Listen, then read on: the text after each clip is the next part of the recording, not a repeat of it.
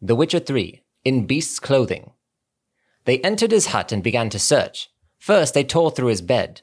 Dried twigs covered the sheet. That was the first proof, for werewolves return at dawn after a night of hunting, their bare feet covered in the forest droppings. They found the second proof under his bed, a wolf's hide.